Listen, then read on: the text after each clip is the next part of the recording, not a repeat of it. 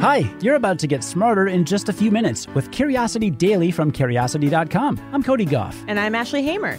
Today, you learn about why a rising robot workforce may make humans less prejudiced towards other people, how studying a salamander that can regrow lost limbs could help us figure out how to help humans heal faster, and hormonal changes that happen in dads-to-be. Let's satisfy some curiosity.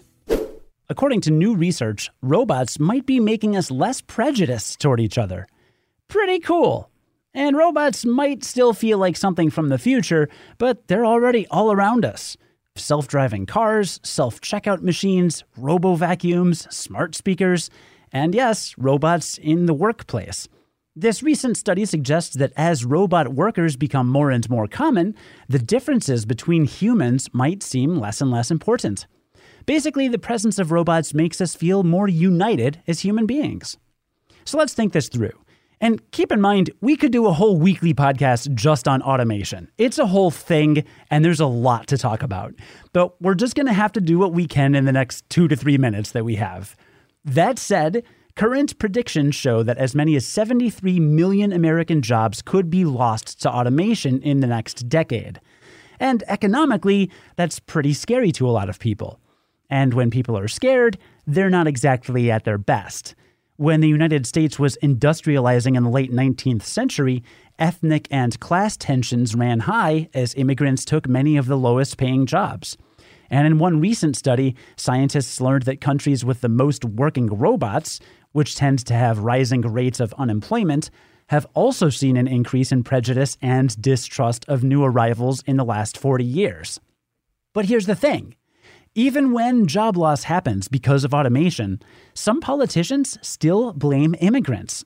So what if the problem wasn't automation, but blame? If people were more aware of a rising robot workforce, would they still react with distrust and prejudice toward immigrants and minorities? The research shows that when people are the only workers, they see people of a different race or religion as separate from themselves. But when robots are added to the working pool, other humans look a lot more like one of their own. After all, humans all eat, think, and sleep. Robots don't. Researchers think that people are probably always going to have an us versus them mentality. But this study shows that in the right situation, all humans can be seen as us. And that leaves the automated systems that don't have feelings or inner lives in the them category. So next time you're in the self-checkout line, look around. You probably have more in common with the people behind you than you do with the robots scanning your produce. There's a type of salamander that can regrow lost limbs, and scientists finally understand how. That knowledge might help us borrow these salamander powers for ourselves. The axolotl is an aquatic salamander with red frilly gills. It looks like the Pokemon called Wooper from Generation 2. I had to Google it, but I will agree with Cody. It looks a lot like it. Generation 2 meaning the Gold and Silver series. Is that necessary? It is necessary. All right.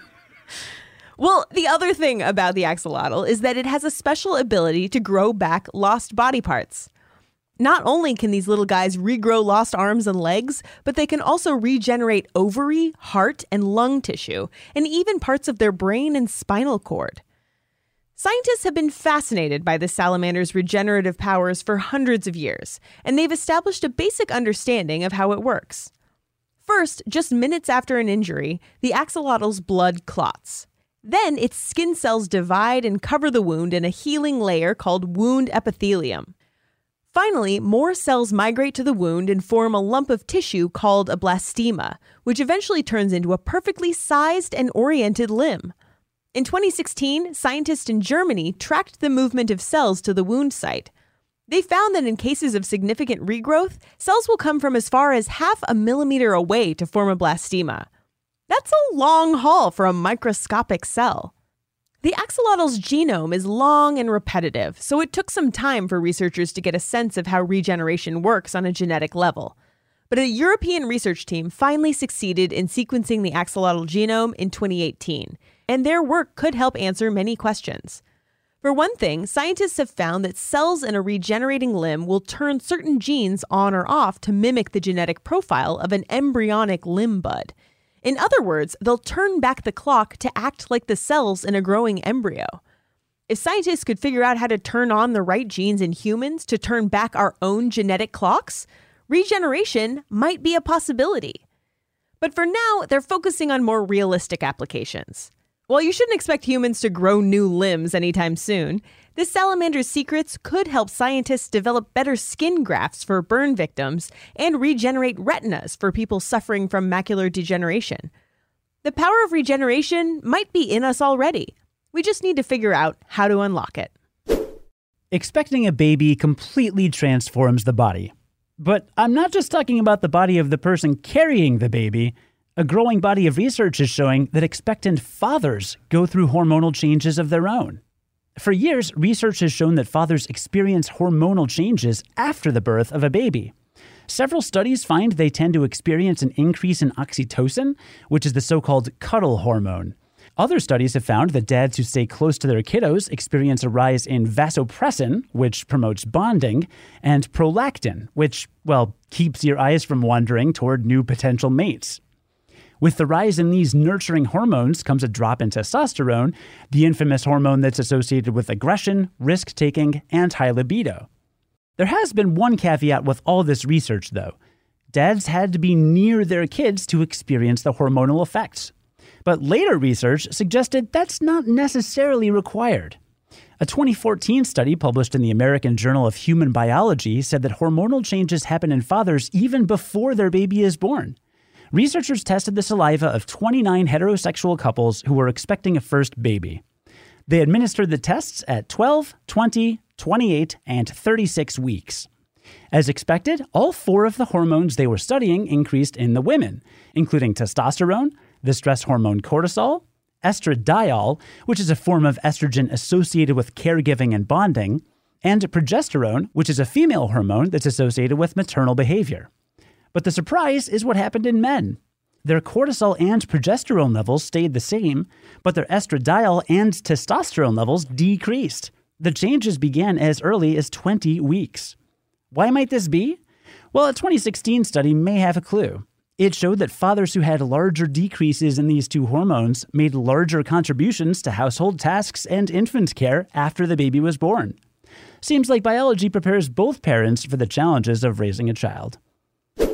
Ashley, let's recap what we learned today. All right, well, I learned that a rising robot workforce may actually make humans less prejudiced towards each other because we're kind of all in the same boat. It's like it's us versus them, but we are the humans and they are the robots. Yeah, we'll just be prejudiced against robots instead. Yeah, just send that prejudice toward another target. It doesn't really make us sound great. Yeah, it's like weirdly kind of good news, but also like no, but we're only human.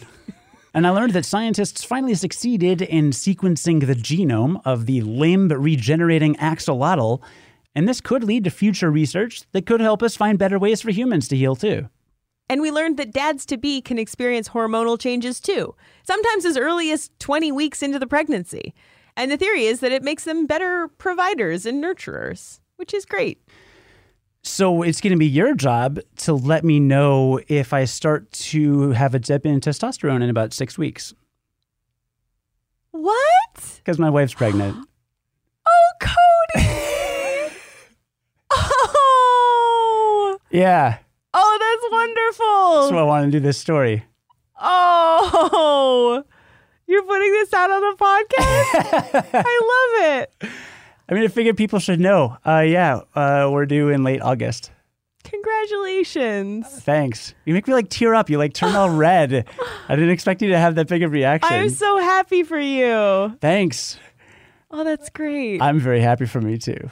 So that's pretty cool. Wow. 6 weeks. 6 weeks until 20 weeks. Okay. Yeah. August. Yeah. All right. Good times. Amazing. Oh, thanks. Wonderful. Didn't expect to hear that tonight, did you? No, I didn't. Aw. Yeah, it's tough doing the whole secret thing, but cat's out of the bag now. It's on Curiosity Daily. It is. The whole world knows. Let's wrap up then. Wow. Yeah. Today's stories were written by Ashley Hamer, Andrea Michelson, and Kelsey Donk, and edited by Ashley Hamer, who's the managing editor for Curiosity Daily. Script writing was by Cody Goff and Sonia Hodgen. Curiosity Daily is produced and edited by Cody Goff. Join us again tomorrow to learn something new in just a few minutes. And until then, congratulate Cody on Twitter! And stay curious.